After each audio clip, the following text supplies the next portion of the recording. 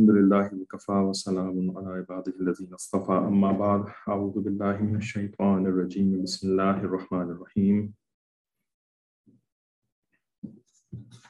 Qalu harriquhu wansuru alihatakum in kuntum fa'ilin. Qulna ya naru kuni bardan wa salaman ala Ibrahim wa aradu bihi kaydan faj'alnahumul akhsarin. ونجيناه ولوطا إلى الأرض التي باركنا فيها للعالمين ووهبنا له إسحاق ويعقوب نافلة وكلا جعلنا صالحين وجعلناهم أئمة يهدون بأمرنا وأوحينا إليهم فعل الخيرات وإقام الصلاة وإيتاء الزكاة وكانوا لنا عابدين سبحان ربك رب العزة عما يصفون وسلام على المرسلين والحمد لله رب العالمين اللهم صل على سيدنا محمد وعلى آل سيدنا محمد وبارك وسلم اللهم أرنا الحق حقا وارزقنا اتباعه وأرنا الباطل باطلا وارزقنا اجتنابه ربنا زدنا علما. تو سورۃ الانبیاء کی ان آیات کی تفسیر ہم نے آج پڑھنی ہے. پیج نمبر 193 ہے، جلد نمبر 6 کی ہے، 6 کا. تو اس سے پیچھے کی جو آیات تھیں ان کا ترجمہ ہم نے پڑھ لیا تھا پچھلی کلاس میں، ساتھ ساتھ تھوڑی بہت تشریح وغیرہ بھی کرتے جا رہے تھے، اور اب اس کے بعد اصل میں خلاصہ تفسیر وغیرہ اس کتاب سے پڑھیں گے انشاءاللہ. تو ابراہیم علیہ السلام کا واقعہ اللہ تعالیٰ بیان فرما رہے تھے کہ جب انہوں نے اپنی قوم سے اور اپنے والد سے کہا کہ تم کیا ان بتوں کے اوپر بیٹھے ہوئے ہو، ان کی عبادت کرتے ہو، تو انہوں نے جواب دیا کہ ہم نے اپنے باپ دادوں کو ایسے ہی کرتے ہوئے دیکھا ہے. تو ابراہیم علیہ السلام نے جواب دیا کہ تم بھی اور تمہارے باپ دادا، تمہارے آباء و اجداد بھی کھلی گمراہی میں تھے. ٹھیک ہے، کیونکہ ان کی گمراہی جو ہے وہ ثابت تھی. ضروری نہیں ہے کہ باپ دادا جو ہے وہ گمراہ ہوں. ٹھیک ہے، ضروری، جی ہاں مجھے پتہ ہے، ابھی پڑھنا ہے ترجمہ باقی. تو ضروری نہیں ہے کہ باپ دادا جو ہے وہ گمراہ ہوں، لیکن اگر دلائل سے ثابت ہو جائے کہ باپ دادا غلط راستے کے اوپر ہیں، ٹھیک ہے، تو پھر ان کو صحیح نہیں کہہ سکتے کیونکہ وہ باپ دادا ہیں. اس وجہ سے ان کو صحیح نہیں کہہ سکتے کہ کیونکہ وہ باپ دادا ہیں. ٹھیک ہے نا، امی ہیں تو غلط نہیں ہو سکتی، ابو ہیں تو غلط نہیں ہو سکتے، یہ نہیں ہے. ٹھیک ہے نا، اگر وہ شریعت سنت اور جو حقائق ہیں، جو پروویبل فیکٹس ہیں، ٹھیک ہے نا، ان کے مطابق اگر وہ غلط کر رہے ہیں تو پھر وہ غلط ہی ہیں. ٹھیک ہے نا، ہمارا دین یہ نہیں سکھاتا کہ ان کی ہر بات کو صحیح کہنا یہ ان کا حق ہے، بلکہ ہمارا دین یہ سکھاتا ہے کہ ان کے ساتھ تمیز کا معاملہ رکھنا، احسان کا معاملہ رکھنا. ٹھیک ہے نا، ان کو جھڑکنا نہیں، ان کے سامنے جو ہے وہ آواز اونچی نہ کرنا، ان کو جو ہے وہ جھڑک یعنی بدتمیزی نہ کرنا. ٹھیک ہے نا، ڈانٹنا ڈپٹنا نہیں. ٹھیک ہے، یہ ہمارا دین کہتا ہے. ہمارا دین یہ نہیں کہتا کہ ان کی ہر بات کو صحیح بھی ماننا، اگر وہ غلط بات ہے تو اس کو صحیح ماننا. یہ نہیں ہے باپ دادا کے اور ماں باپ کے حقوق میں سے. ٹھیک ہے نا، یہ غلط فہمی ہے جو کہ ہمیں لگ گئی ہے بس، کہ نہیں جی جب تک ان کی بات کو صحیح نہیں مانیں گے اس وقت تک ان کا حق ادا نہیں ہوگا. ایسا بالکل بھی نہیں ہے. ٹھیک ہے، تو یہ بنیادی طور پر ایک بہت بڑا مسئلہ ہے ہمارے معاشرے کے ساتھ، جس کی وجہ سے جو ہے نا وہ بہت بڑے بڑے مسائل ہیں، اور جن کی وجہ سے یعنی نسلیں برباد ہو گئی ہیں، ایمان ختم ہو گئے ہیں، کیا کیا کچھ نہیں ہو گیا. یہ ہمیں پتہ نہیں ہے، ہمیں پتہ نہیں ہے ان تفصیلات کا، کیونکہ ہم ڈیل نہیں کرتے ان چیزوں سے. ٹھیک ہے نا، جو علماء ہوتے ہیں، مشائخ ہوتے ہیں، ان کو یہ چیزیں ڈیل کرنی پڑتی ہیں، دیکھنی پڑتی ہیں کہ باپ دادا کی، امی ابو کی مان کر کے پھر کیا بنا، اس بچے کا کیا بنا، اس بچی کا کیا بنا، اس بچی کے آگے اولاد کا کیا بنا. ٹھیک ہے نا، یہ ہمیں تو نہیں نظر آتا نا، ہمیں تو اوپر کی چیزیں بڑا سب ٹھیک ٹھاک ہے، سب بڑے مزے میں ہیں، ہلہ گلا ہو رہا ہے، تفریح ہو رہی ہے، دعوتیں ہو رہی ہیں، پارٹیز ہو رہی ہیں، سب کچھ ہو رہا ہے، ہمیں تو بس یہ سب کچھ نظر آتا ہے نا. تو علماء کو اس سے زیادہ گہری تحقیق ہوتی ہے. لوگ آ کے مسائل بتاتے ہیں کہ جی ہمارے ہاں یہ ہو گیا، میں نے یہ کر دیا، اس نے میرے ساتھ یہ کر دیا، اب میرا بچہ جو ہے وہ کافر ہو گیا، میری بچی جو ہے وہ گھر سے بھاگ گئی، اور اس نے جو ہے وہ ہندو سے شادی کر لی, اس نے جو ہے وہ عیسائی سے شادی کر لی, اس نے جو ہے وہ اپنا دین ہی بدل دیا, اس نے یعنی خودکشی کر لی, ہے نا, بچی نے خودکشی کر لی, بیٹے نے جو ہے وہ یعنی زہر والی دوائیں کھانی. یہ ساری باتیں لوگ آپ کو تو نہیں آ کے بتائیں گے نا, رائٹ, آپ کو تو نہیں آ کے بتائیں گے. آپ کو تو زیادہ سے زیادہ یا تو اپنے گھر کا پتا ہوگا, زیادہ سے زیادہ, وہ بھی اکثر لوگوں کو نظر نہیں آتا کہ ان کے گھر میں کیا ہو رہا ہے, اندھے بن کے بیٹھے ہوئے ہوتے ہیں, آنکھیں بند کر کے بیٹھے ہوتے ہیں کہ ان کے گھر میں کیا ہو رہا ہے. تو لوگوں کو تو اپنے گھر کا پتہ نہیں چلتا کہ کیا ہو رہا ہے, اپنے خاندان کا پتہ نہیں چلتا کہ کیا ہو رہا ہے, ٹھیک ہے نا, کیونکہ بالکل اندھے بہرے گورے گونگے ہو کر کے بیٹھے ہوئے ہوتے ہیں, اپنے ٹی وی دیکھنے میں لگے ہوئے ہیں, کرکٹ کا میچ دیکھنے میں لگے ہوئے ہیں. تو ان کو کیسے پتہ لگے گا کہ حقیقت کیا ہے؟ علماء کا معاملہ ایسا نہیں ہوتا.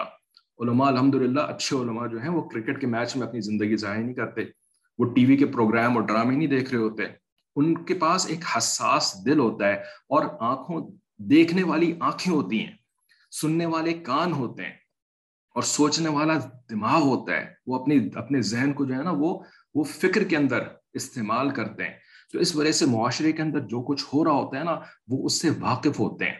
یہ ان کی فیلڈ ہے, یہ ان کا ایریا ہے, یہ ٹھیک ہے نا. تو اس وجہ سے علماء جو ہے نا ان کی بات مان کر کے چلنا ہوتا ہے, ان سے ڈائریکشنز لینے ہوتے ہیں. ہاں, اگر وہ بتائیں کہ جی آپ کے والد بھی آپ کو اچھی نصیحت کر رہے ہیں, آپ کو صحیح بات کہہ رہے ہیں, تو پھر والد بالکل صحیح بات کہہ رہے ہیں, ان کی بات ماننی چاہیے. ان کے پاس تجربہ بھی ہے, ان کے پاس اخلاص بھی ہے, ان کے پاس سب کچھ ہے. لیکن اس وجہ سے کوئی تھوڑی کہ بھی ابو ہیں اس وجہ سے صحیح بات کر رہے ہیں, یہ نہیں ہے یہ ہمارے دین کے اندر, ٹھیک ہے نا. اب آپ کو اچھا لگے برا لگے یہ آپ کی مرضی ہے, ہمیں تو بات بتانی ہے آپ کو, ٹھیک ہے نا. کیونکہ ہمارے سامنے بھی ایسے حالات بہت سارے کھلے ہوئے ہیں کہ جہاں پر امی ابو نے بیڑا غرق کر کے رکھ دیا ہے, پورے کے پورے خاندان کا, آگے کی نسلوں کا بیڑا غرق کر کے رکھ دیا ہے, ٹھیک ہے. تو ہم نہیں چپ رہ سکتے ان باتوں کے اوپر. آگے چلیں, آگے فرماتے ہیں قالو, جب یہ ابراہیم علیہ السلام کا سارا معاملہ ہو گیا اور انہوں نے بتوں کو توڑ دیا, اور اس کے بعد پھر ان کافروں نے فیصلہ کر لیا کہ جی ان کو تو جو ہے نا آگ کے اندر پھینکنا ہے, تو پھر ان لوگوں نے آپس میں کہا کہ حرقوہ, جلا ڈالو اس کو, ٹھیک ہے نا, جلا ڈالو. ہر جو ہے وہ آگ کو کہتے ہیں, ٹھیک ہے نا. ہار, ریاض کے اندر ایک جگہ ہے اس کو کہتے ہیں ہارا, ٹھیک ہے. ہارا کیوں کہتے ہیں اس کو؟ اس جگہ کا اصل میں نام ہارا نہیں ہے, اصل میں تو اس کا نام حی العلیہ ہے یا حی المربع ہے, ٹھیک ہے نا. ہارا اس کو کیوں کہتے ہیں؟ کیونکہ وہاں پر رہتے ہیں سارے کے سارے انڈینز اور پاکستانی, ٹھیک ہے نا. انڈین پاکستانی جو ہیں وہ ان کے ریسٹورینٹس بھی وہاں پہ بہت سارے ہیں. تو وہاں پہ جو ریسٹورینٹس ہوتے ہیں نا, انڈین پاکستانی ریسٹورینٹس کے اندر جو ہے نا وہ آگ والی چیزیں ملتی ہیں کھانے کے لیے. کیا مطلب؟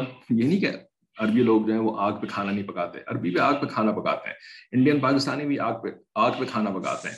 لیکن انڈین پاکستانی کا جو کھانا ہوتا ہے نا, اس کے اندر بھی آگ ہوتی ہے, صرف نیچے آگ نہیں لگی ہوئی ہوتی, اندر بھی آگ ہوتی ہے. اس وجہ سے جب عرب لوگ آ کے ان کا کھانا کھاتے ہیں نا ہارا میں جا کر کے, تو ان کے پیٹ میں اور سینے میں آگ لگ جاتی ہے, ٹھیک ہے نا, گرم مسالے کی وجہ سے. بھارت, لفظ بھارت, اس ملک کو بھارت کیوں کہتے ہیں؟ کیونکہ بھارت, یہ جو بھارت کا جو لفظ ہے نا, یہ دراصل عربی کا لفظ ہے, اور یہ جو ہے وہ گرم مسالے کے لیے استعمال ہوتا ہے, ٹھیک ہے. تو وہ واسکو ڈے گاما اور کرسٹوفر کولمبس یورپ سے چلے تھے, وہ انڈیا آنے کے لیے چلے تھے. کیوں انڈیا آنا چاہتے تھے وہ؟ کیونکہ یہاں سے جو ہے نا وہ گرم مسالے لے کر کے یورپ میں جائیں گے. یورپ میں گرم مسالے نہیں ہوتے تھے, ٹھیک ہے نا. تو انڈیا میں گرم مسالے, اب وہ ظاہر سے جب ہوتے بھی ہیں تو وہ کھانے میں بھی ڈالتے ہیں, اور کھانے میں جب ڈالتے ہیں تو پھر اس سے مرچ لگتی ہے. اب یہ عربی لوگ تو اس سے واقف نہیں ہے, تو اس وجہ سے انہوں نے نا اس جگہ کا نام رکھ دیا ہارا, ہار یعنی آگ, ٹھیک ہے. تو ان لوگوں نے ابراہیم علیہ السلام کے لیے یہی آپس میں مشورہ کیا کہ ان کو آگ میں جلا ڈالو. حرقوہ وانصروا آلہتکم, اور اپنے خداؤں کی مدد کرو, ٹھیک ہے نا, اپنے خداؤں کی مدد کرو. ان کے خداؤں کو جو ہے وہ مدد کی ضرورت تھی, ٹھیک ہے نا. یہ خود سے تو اپنی مدد کر نہیں سکتے تھے, تو ان کے خداؤں کو مدد کی ضرورت تھی. ان کنتم فاعلین, ٹھیک ہے نا, اگر تم کچھ کرنے کے قابل ہو. فاعل کہتے ہیں کرنے والا. اگر تم کچھ کرنے کے قابل ہو نا, تو اپنے خداؤں کی مدد کرو, ٹھیک ہے نا. اب یہاں پر ایک سوال, علمی سوال, ٹھیک ہے, اگر کوئی آپ میں سے عالمات بھی ہیں تو ایک طالب علمانہ سوال ذہن میں آنا چاہیے کہ جی خدا کی مدد کرنے کا یہاں پہ ان لوگوں نے لفظ استعمال کیا ہے، تو ایک جگہ قرآن مجید میں بھی ہے کہ کونوا انصار اللہ، عیسیٰ علیہ السلام نے اپنے حواریوں سے کہا کہ اللہ تعالیٰ کے انصار بن جاؤ، اللہ تعالیٰ کے مددگار بن جاؤ. تو وہاں پہ کیا، وہاں پہ بھی اللہ تعالیٰ کی مدد، اللہ تعالیٰ کی مدد کی بات ہو رہی ہے.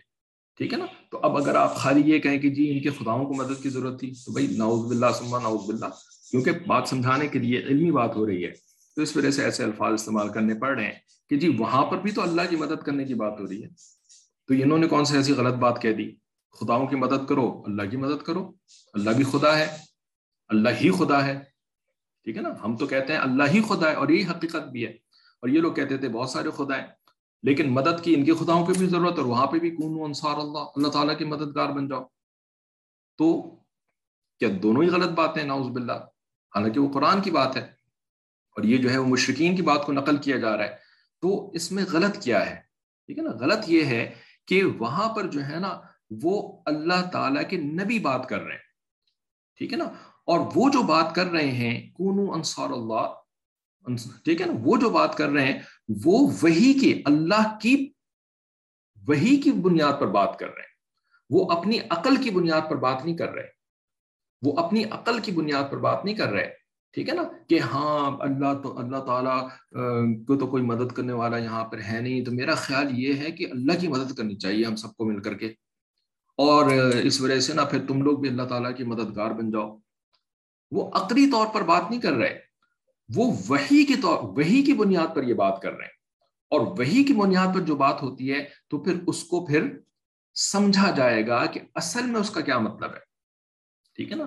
کونوا انصار اللہ کا مطلب یہاں پر یہ نہیں ہے کہ اللہ تعالیٰ کو مدد کی ضرورت ہے، بلکہ مدد یہاں پر اسباب کے درجے میں بات ہو رہی ہے، صرف اسباب کے درجے میں، کہ تم اللہ تعالیٰ کے دین کی مدد کرو، تم اللہ تعالیٰ کے نبی کی مدد کرو، اسباب کے درجے میں. ٹھیک ہے نا. اللہ تعالیٰ کو تمہاری مدد کی ضرورت نہیں ہے، اللہ تعالیٰ تمہارے بغیر سارے کام کر سکتے ہیں. ٹھیک ہے. اللہ تعالیٰ تمہارے بغیر سارے کام کر سکتے ہیں. اور اللہ تعالیٰ جو ہے، تم اگر اللہ کے دین کی مدد کرو گے تو اللہ تعالیٰ تمہیں ثواب دے دیں گے، تمہارا فائدہ ہو جائے گا، تمہارا فائدہ ہو جائے گا. ٹھیک ہے نا. کیونکہ وہ وحی کی بات ہے.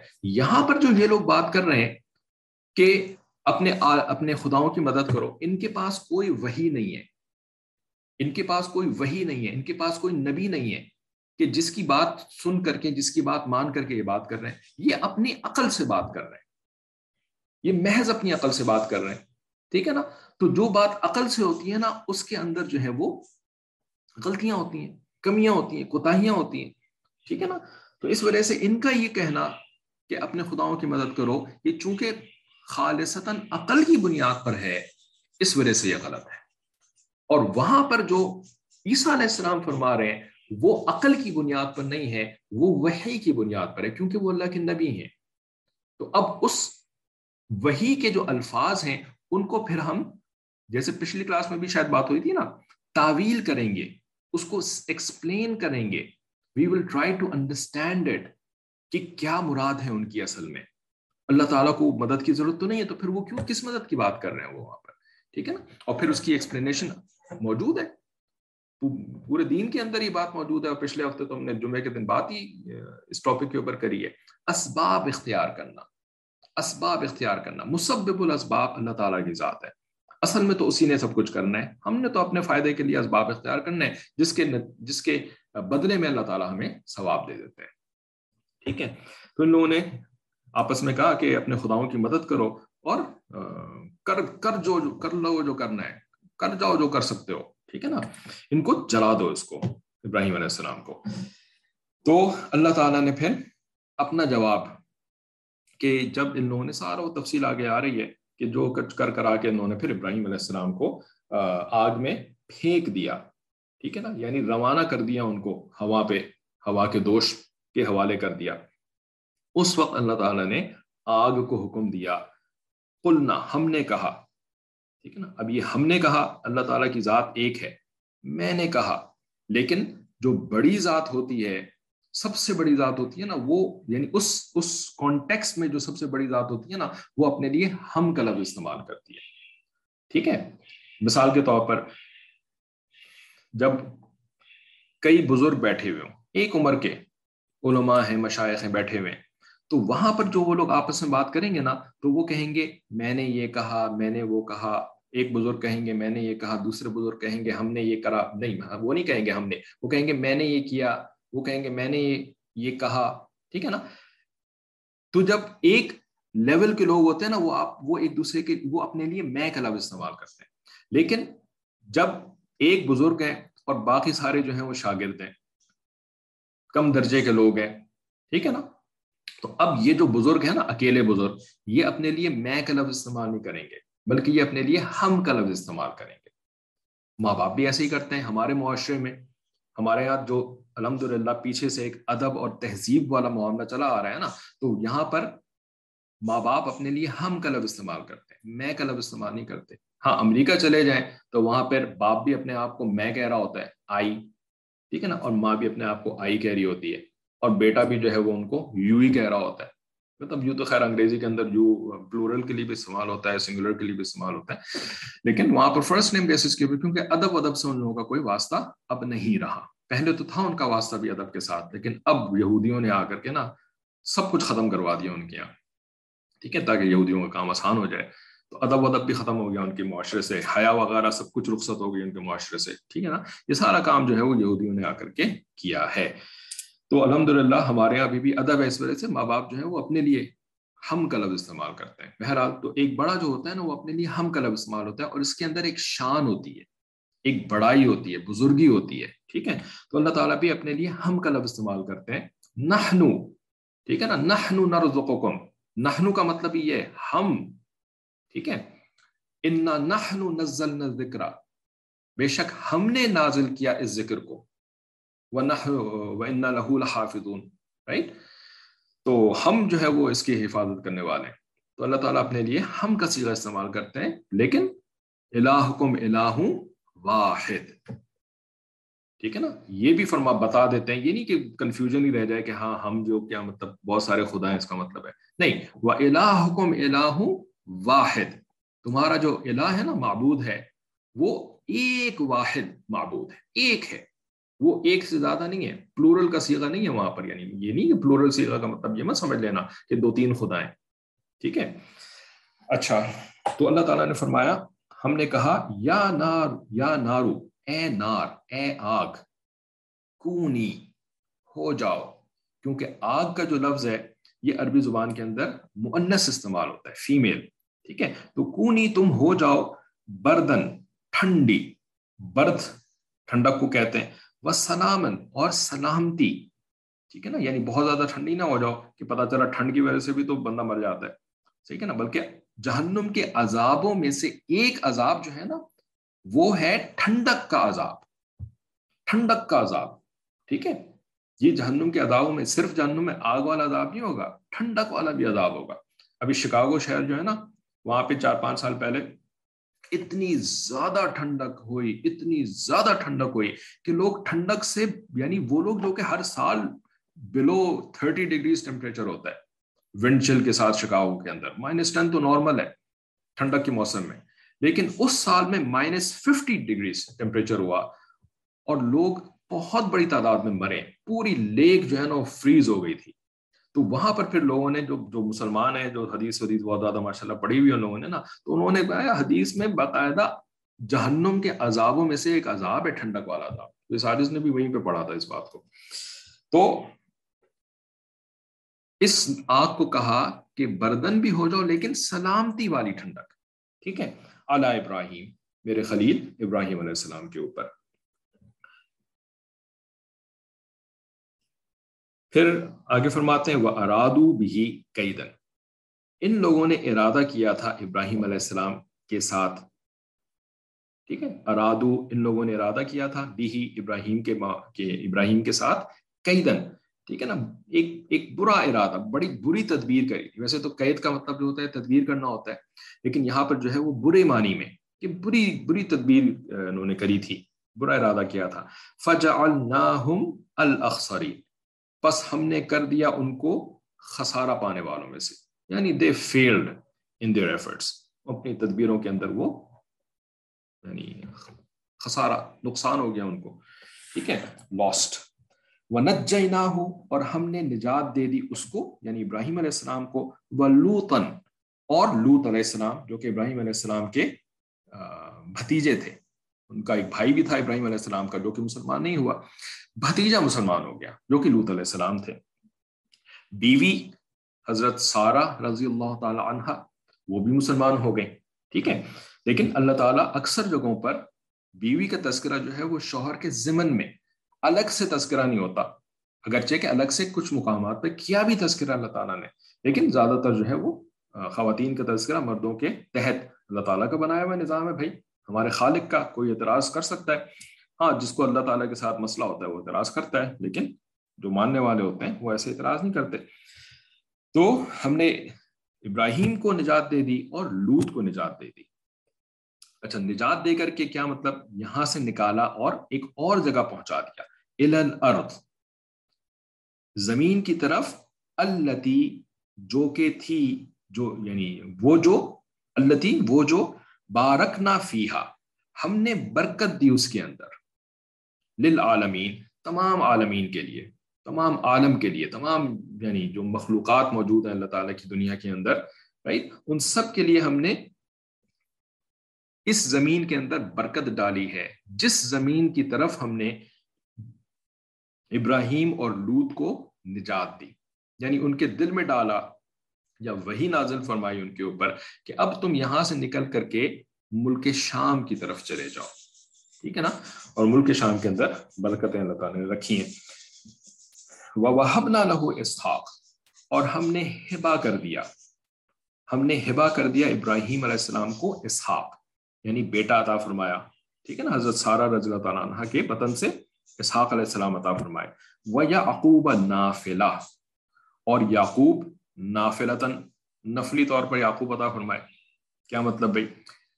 ترجمہ تو یہاں پر بنے گا پوتا، ٹھیک ہے، لیکن پوتے کے لیے نفل کا لفظ کیوں استعمال کیا؟ کیونکہ عمومی طور پر ایک انسان اپنے لیے اولاد مانگتا ہے، تو وہ اولاد جو ہوتی ہے نا اس کی ڈائریکٹ اولاد ہی مراد ہوتی ہے، ٹھیک ہے. اللہ تعالیٰ نے ابراہیم علیہ السلام کو ایکسٹرا نوازا، جو انہوں نے اولاد کی دعائیں کری تھیں، پہلے تو اسماعیل علیہ السلام عطا فرمائے، پھر 14 سال کے بعد پھر اسحاق علیہ السلام عطا فرمائے، ٹھیک ہے نا. تو اولاد کی باپ دعا کرتا ہے، پوتے کی دعا تو نہیں کرتا نا، ٹھیک ہے نا، کوئی بھی پوتے کی دعا نہیں کرتا، سب اولاد. اور ابراہیم علیہ السلام نے بھی اولاد کی دعا کری تھی، ٹھیک ہے نا.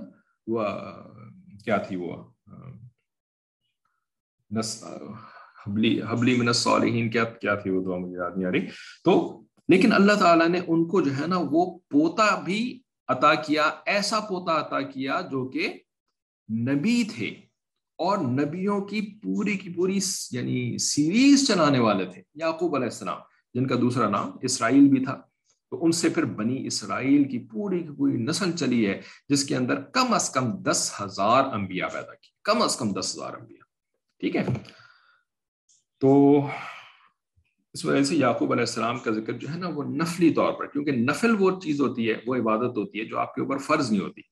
فرض تو وہ ہوتی ہے نا جو آپ کے اوپر آپ کے ذمے لگائی گئی ہے، ٹھیک ہے نا. اور نفل وہ ہوتی ہے جو کہ آپ اپنی طرف سے ایکسٹرا دے دیتے ہیں، ایکسٹرا کر دیتے ہیں، ٹھیک ہے. تو یعقوب نافلہ. وَكُلًّا جَعَلْنَا صَالِحِينَ، اور ہم نے کر دیا ان سب کے سب کو صالحین، نیک بخت کر دیا. کلن، ٹھیک ہے، یعنی یعقوب علیہ السلام اور ان کے جو آگے پھر پشت کے اندر جو نیک صالحین لوگ بنے، انبیاء علیہ السلام، ٹھیک ہے نا، تو ہم نے ان کو صالحین بنا دیا، نیک بخت، ٹھیک ہے نا. اب نیک بخت جو ہے، جو ان میں واقعی نیک بنے، گناہوں سے بچنے والے بنے، وہ تو آخرت میں بھی نیک بخت ہو گئے، ٹھیک ہے. اور باقی جو لوگ تھے نا وہ جو کہ بنی اسرائیل میں ہر قسم کے لوگ تھے، ٹھیک ہے نا، یعنی انبیاء کے دشمن بھی بنے، انبیاء کے جو ہے وہ دھوکے دینے والے بھی بنے، اور انبیاء کی بات نہ ماننے والے بھی بنے، ٹھیک ہے نا. تو ان کو جو ہے وہ ہم نے یعنی دنیاوی اعتبار سے ایک اچھا مقام دے دیا، کیونکہ اس وقت تک جو ہے نا، جب تک انہوں نے عیسیٰ علیہ السلام کے ساتھ دشمنی نہیں کری تھی، اس وقت تک یہ بڑے اچھے حالات میں رہتے تھے، ٹھیک ہے نا. برائی کرتے تھے، پٹتے تھے، پھر اس کے بعد جو ہے وہ نیک بن جاتے تھے، توبہ کر لیتے تھے، ٹھیک ہے نا. توبہ کر لیتے تھے, پھر اللہ تعالیٰ ان کو دنیا اور آخرت کی جو ہے وہ خوبیاں عطا فرما دیتے تھے. ٹھیک ہے نا, وہ بیت المقدس ان کو واپس مل جاتا تھا. پھر اس کے بعد بری حرکتیں کرتے تھے, پھر پٹائی ہوتی تھی, پھر بیت المقدس توبہ کر کے واپس لے لیتے تھے. ٹھیک ہے نا. پھر ان کی جو بدبختی کے اوپر جو نیل ٹھکی ہے نا, وہ ٹھکی ہے عیسیٰ علیہ السلام کے بعد سے. ٹھیک ہے. پھر جو ہے نا یہ یعنی پھر ایسی ان کی بدبختی ہے جو کہ آج تک چلی آ رہی ہے. چند دن کی بات ہے, ان کے سارے تماشے ختم ہونے والے ہیں. بہرحال تو کلن جعلنا صالحین, ہم نے ان سب کو نیک بخت بنایا, یعنی اسحاق اور یعقوب علیہ السلام اور ان کے نسل کے اندر جو انبیاء ہم نے بھیجے, اور صالحین نیک لوگ جو ہم نے بھیجے. وَجَعَلْنَاهُمْ أَئِمَّةً يَهْدُونَ بِأَمْرِنَا, اور ان کو کیا ہم نے ائمہ. ٹھیک ہے نا, امام کی جمع ائمہ. ٹھیک ہے. تو ہم نے ان لوگوں کو امام بنا دیا جو کہ یہدون بامرنا, ہمارے حکم سے ہدایت کا راستہ دکھلاتے تھے لوگوں کو ہدایت دیتے تھے ہمارے حکم سے. ٹھیک ہے نا. وہی بات ہے کہ ہدایت تو اصل میں اللہ تعالیٰ دیتے ہیں, مسبب الاسباب اللہ تعالیٰ ہیں. ہدایت کے بھی جو مسبب ہیں وہ اللہ ہیں, ہدایت کا سورس اللہ ہے. تو پھر نبی کیا کرتے ہیں؟ نبی جو ہے وہ اللہ کے حکم سے ہدایت پہنچانے کا کام کر رہے ہوتے ہیں. ٹھیک ہے نا. تو نبی جو ہے وہ سبب ہوتے ہیں, ہدایت کا سبب ہوتے ہیں. ٹھیک ہے نا. اور اللہ تعالیٰ ہدایت کا منبع ہوتے ہیں, ماوا ہوتے ہیں, سورس ہوتے ہیں ہدایت کا. ٹھیک ہے. تو یہ لوگ جو ہے نا وہ ہمارے حکم سے ہدایت دینے کا, ہدایت پہنچانے کا, رہنمائی کرنے کا کام کرتے تھے. وَأَوْحَيْنَا إِلَيْهِمْ, اور ہم نے وحی کری ان کی طرف, فعل الخیرات, نیکیوں کے کاموں کی. خیرات کا لفظ جو ہے وہ نیکیوں کے کام کے لیے استعمال ہوتا ہے, صالحات, خیرات. ٹھیک ہے. تو نیکی کے کاموں کی ہم نے ان کی طرف وحی کری, یعنی ان کو بتایا کہ بھی نیکی کے کام کیا کیا ہوتے ہیں, تمہیں کیا کرنے چاہیے, تمہیں اپنی قوم کو کیا کام بتانے چاہیے. یہ سب وحی کے ذریعے سے اللہ تعالیٰ اپنے پیغمبروں کو بتاتے تھے, اور پیغمبر آگے لوگوں کو بتاتے تھے. وَإِقَامَ الصَّلَاةِ, اور نماز کو قائم. اچھا, فعل الخیرات میں اقام الصلاۃ تو شامل ہے. ٹھیک ہے نا. تو پھر الگ سے اقام الصلاۃ کا لفظ کیوں استعمال کیا؟ کیونکہ نماز کی ایک ایسی سگنیفیکنس ہے, ایک ایسی امپورٹنس ہے کہ جو کہ یعنی الگ سے بیان کرنے کی بھی اللہ تعالیٰ نے اس کی یعنی ضرورت سمجھی انسانوں کو. ٹھیک ہے. کہ انسانوں کو نماز جو ہے نا وہ اتنی اہم عبادت ہے کہ خیرات میں سے نکال کر کے اس کو ہم الگ سے بھی بیان کریں گے. وَإِيتَاءَ الزَّكَاةِ, اور ایتاء الزکات. اور پھر نماز کے بعد جو ہے وہ آپ کو پتہ ہے زکوٰۃ کی باری آتی ہے. ٹھیک ہے نا. نماز جو ہے یہ اللہ تعالیٰ کا حق ہوتا ہے, اللہ تعالیٰ کے ساتھ بندے کا ڈائریکٹ, اور زکوٰۃ جو ہے وہ بندوں کے ساتھ, کہ اپنے مال میں سے جو اللہ تعالیٰ نے دیا ہوتا ہے اس میں سے نکال کر کے بندوں میں بانٹنا. ٹھیک ہے. تو اس وجہ سے اللہ کے بعد پھر بندوں کے حقوق آتے ہیں, حقوق العباد ان کو کہتے ہیں. وَكَانُوا لَنَا عَابِدِينَ, اور وہ لوگ تھے ہماری بندگی میں لگے ہوئے. عابد, بندگی کرنے والے, یعنی ہماری اطاعت کرتے تھے. ٹھیک ہے. وہ لوگ ہماری اطاعت کرتے تھے. ٹھیک ہے. اچھا, انہوں نے ڈائریکٹ میسج میں ایک سوال لکھا ہے کہ فرعون کی توبہ کیوں نہیں قبول ہوئی. فرعون کی توبہ کیوں نہیں قبول ہوئی؟ اس کی وجہ یہ ہے کہ توبہ کے لیے نا اللہ تعالیٰ نے ایک وقت رکھا ہے. ٹھیک ہے نا. جب وہ وقت گزر جاتا ہے نا تو اس کے بعد توبہ کی قبولیت ختم ہو جاتی ہے. ٹھیک ہے نا. اب یہ وقت کون سا وقت ہے کہ جس میں توبہ کی قبولیت ہوتی ہے جب وہ کی جائے, اور وہ کون سا وقت ہے کہ جس کے اندر توبہ کی قبولیت نہیں ہوتی. ٹھیک ہے نا. اب آپ کو پتہ ہی ہوگا, عام جو انڈرسٹینڈنگ ہے وہ ایسی ہی ہے, اور وہ صحیح انڈرسٹینڈنگ ہے کہ جی موت کا جو منظر شروع ہو جاتا ہے نا, جب وہ غرغرہ شروع ہو جاتا ہے, جان نکلنی شروع ہو جاتی ہے, تو اس وقت جو ہے نا وہ توبہ کا دروازہ بند کر دیا جاتا ہے. ٹھیک ہے نا. توبہ کا دروازہ بند کر دیا جاتا ہے. ٹھیک ہے نا. یہ جنرل اصول ہے, ہر ایک کے ساتھ ایسا ہی ہے, ہر انسان کے ساتھ. ٹھیک ہے نا. کہ جب غرغرہ جس کو کہہ دیتے ہیں نا, کچھ گلے سے ایسی آواز نکل رہی ہے, یعنی جان کنی کی جو کیفیت ہوتی ہے, اس وقت توبہ بند, اس سے پہلے توبہ. ٹھیک ہے نا. اب فرعون کے کیا گلے میں سے ایسی آوازیں نکلنی شروع ہو گئی تھیں؟ ہر بندے کی تو نہیں نکلتی. آپ نے ہو سکتا ہے آپ کا تجربہ رہا ہو، کسی اپنے نانی دادی کسی عزیز کی جو ہے وہ موت کا وقت آ گیا، پھر اس کے بعد ان کی روح جو ہے وہ پرواز کر گئی اور گلے سے کوئی ایسی آواز نہیں نکلی، ٹھیک ہے نا. تو اس وجہ سے یہ غرغرہ جو ہے نا، یہ تو سمجھانے کے لیے ایک کیفیت بیان کر دی جاتی ہے، ہر ایک کے ساتھ یہ کیفیت نہیں ہوتی.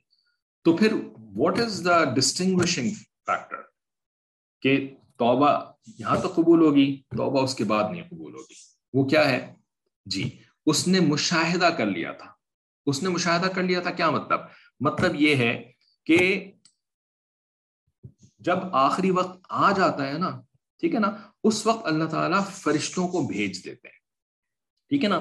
اور اس وقت جو ہے نا اس شخص کے سامنے جس کی اب موت آ گئی ہے، فرشتہ آ گیا ہے نا اس کے پاس، ٹھیک ہے نا، اس وقت اللہ تعالیٰ نا اس کی آنکھوں کو کھول دیتے ہیں عالم برزخ کے لیے. اس دنیا میں ہم عالم برزخ کو نہیں دیکھ سکتے، پردہ ہٹ جاتا ہے. جب پردہ ہٹ گیا تو اب ایمان کیسا؟ توبہ تو بھائی ایمان ہے نا، کہ میں مجھ سے غلطی ہو گئی، اب تک میں کفر کرتا رہا تھا، اب تک میں جو ہوں وہ آپ کے نبی کا انکار کرتا رہا تھا، ہے نا. اور توبہ کر لی. توبہ کر لی کا مطلب اب میں نے غلطی سے معافی مانگ لی ہے، اب میں ان کے اوپر ایمان لے کر کے آتا ہوں، ہے نا. یہی ہے نا توبہ، اب میں ایمان لے کر کے آتا ہوں، ٹھیک ہے نا. تو اب ایمان لے کر آتا ہوں. تو ایمان ہوتا کیا ہے بھائی؟ ایمان کیا ہوتا ہے؟ جو یعنی اللہ نظر آنا شروع ہو جاتا ہے تب ہم مان لیتے ہیں کہ اللہ ہے. فرشتے نظر آنا شروع ہو جاتے ہیں تب ہم مان لیتے ہیں کہ فرشتے ہیں، رائٹ. پچھلی کتابیں جو ہیں وہ نازل ہوتی ہوئی نظر آنی شروع ہو جاتی ہیں تب ہم مان لیتے ہیں کہ کتابیں نازل ہوتی ہیں. نہیں، ایمان تو دیکھ کر کے مشاہدہ کر کے ماننے کا نام ہے ہی نہیں. مشاہدہ کر کے تو ماننا یہ ایمان ہے ہی نہیں. ایمان تو ہے خبر کی بنیاد پر ماننا. خبر، نبی نے بتایا ہے، میں نے نہیں دیکھا، نبی نے بتایا ہے، میں اس کی بات مان رہا ہوں، یہ ہے ایمان. تو جب سامنے فرشتہ نظر آ گیا، جب جو ہے وہ جہنم کی کھڑکیاں، جہنم کے نظارے نظر آنے شروع ہو گئے، اب کون سا ایمان؟ تو جب ایمان نہیں تو توبہ بھی نہیں. اس وجہ سے آپ نے جو سوال کیا نا کہ فرعون کی توبہ کیوں قبول نہیں ہوئی، کیونکہ اس نے توبہ کری ہی نہیں تھی. اس نے تو مشاہدے کی بنیاد پر، ٹھیک ہے نا، مان لیا تھا اس بات کو، ٹھیک ہے نا. ہر کافر قیامت کے دن مان لے گا، ہے نا، کیونکہ قیامت کے دن سارے پردے ہٹ چکے ہوں گے، سب کچھ نظر آ رہا ہوگا. تو ہر کافر کو ماننا ہوگا کہ ہاں بھائی یہی ہے، ٹھیک ہے نا. تو پھر اس وقت کی توبہ تو نہیں ہے نا. تو جس طرح آخرت کے دن کی توبہ نہیں ہے، میدان حشر کے اندر کوئی توبہ نہیں ہے، اسی طریقے سے جب فرشتہ نظر آنا شروع ہو گیا اور جہنم کے دروازے جو ہیں وہ کھل گئے، اور اس کے بعد توبہ اب ہے ہی نہیں، توبہ ایگزسٹ ہی نہیں کرتی. اس وجہ سے فرعون نے توبہ کری ہی نہیں تھی، ٹھیک ہے نا. توبہ کی ڈیفینیشن ہے، اس ڈیفینیشن کو جب تک ہم نہیں سمجھیں گے نا، اس وقت تک پتہ نہیں کیا کرتے رہے اب تک، رائٹ. تو بہرحال توبہ کا تعلق ایمان کے ساتھ ہے، اور ایمان جو ہے نا وہ بالغیب ہوتا ہے، وہ بالمشاہدہ نہیں ہوتا، ٹھیک ہے نا. اب انشاءاللہ سب کو کلیئر ہے یہ بات. خلاصہ تفسیر شروع کر لیتے ہیں. تو خلاصہ تفسیر کی ترتیب ایسے ہوتی ہے کہ جو انڈر لائنڈ ہوتا ہے، خط کشیدہ کہتے ہیں اس کو، یا تحت السطر، ٹھیک ہے. تو یہ جو ہے نا ترجمہ ہوتا ہے خلاصہ تفسیر کے اندر. اور جہاں بریکٹ شروع ہو جاتے ہیں، قوسین، اردو میں بریکٹس کو قوس کہتے ہیں. قوس جیسے وہ اینگل ہوتا ہے نا، قوس قزح. قوس قزح جو ہے وہ ایک بریکٹ کی شکل میں ہوتی ہے، ایک اینگولر فگر ہوتی ہے، ٹھیک ہے نا. تو اب ہمیں تو کیونکہ اردو ہم نے تو پڑھی نہیں، ہم نے تو یا تو انگریزی پڑھی ہے میڈیم لیول کی، یا جو ہے وہ انگلو پڑھی ہے، انگلش پلس اردو. تو اس وجہ سے یہ بھی ہمیں بھی ذرا سیکھنا پڑا تھا کہ بھئی یہ قوسین ہوتے ہیں، بین القوسین، ود ان دا بریکٹس. تو بین القوسین جو ہے نا وہ تفسیر ہوتی ہے. یہ ہے ترتیب خلاصہ تفسیر کی. ماشاءاللہ انہوں نے پھر سوال کیا ہے کہ توبہ کیسے کرتے ہیں. اب یہ سوال اتنا اہم ہے، اور ہو سکتا ہے اور بھی لوگوں کے ذہن میں ہو، کچھ نئے لوگ نظر آ رہے ہیں، تو اس وجہ سے اس سوال کو اسکپ نہیں کیا جا سکتا، ٹھیک ہے نا. تو توبہ کیسے کرتے ہیں؟ توبہ کرنے کے لیے 3 کام کرنے ہوتے ہیں. جب یہ 3 کام آپ کر لیتے ہیں تو توبہ ہو جاتی ہے، ٹھیک ہے نا. پہلا کام یہ ہوتا ہے کہ جتنے بھی اور جو بھی گناہ کیے ہیں ان سب کے اوپر نادم اور شرمندہ ہونا، ٹھیک ہے نا، افسردہ ہونا، غلطی کو تسلیم کرنا کہ میں نے برا کیا، میں نے غلط کیا، اس کو کہتے ہیں نادم ہونا، ٹھیک ہے نا۔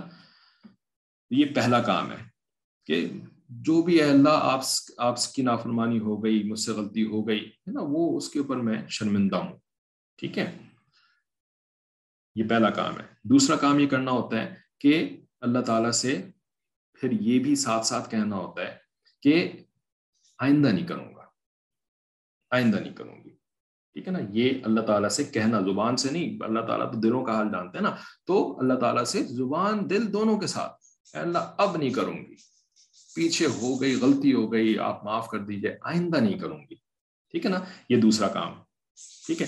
اور تیسرا کام یہ کرنا ہوتا ہے کہ اب جو کہہ دیا نا آئندہ نہیں کروں گی، ٹھیک ہے نا، اب اس کے لیے کچھ قدم بھی اٹھا لینا، کچھ ایفرٹ، کچھ نہ کچھ سٹیپ لے لینا، ٹھیک ہے نا۔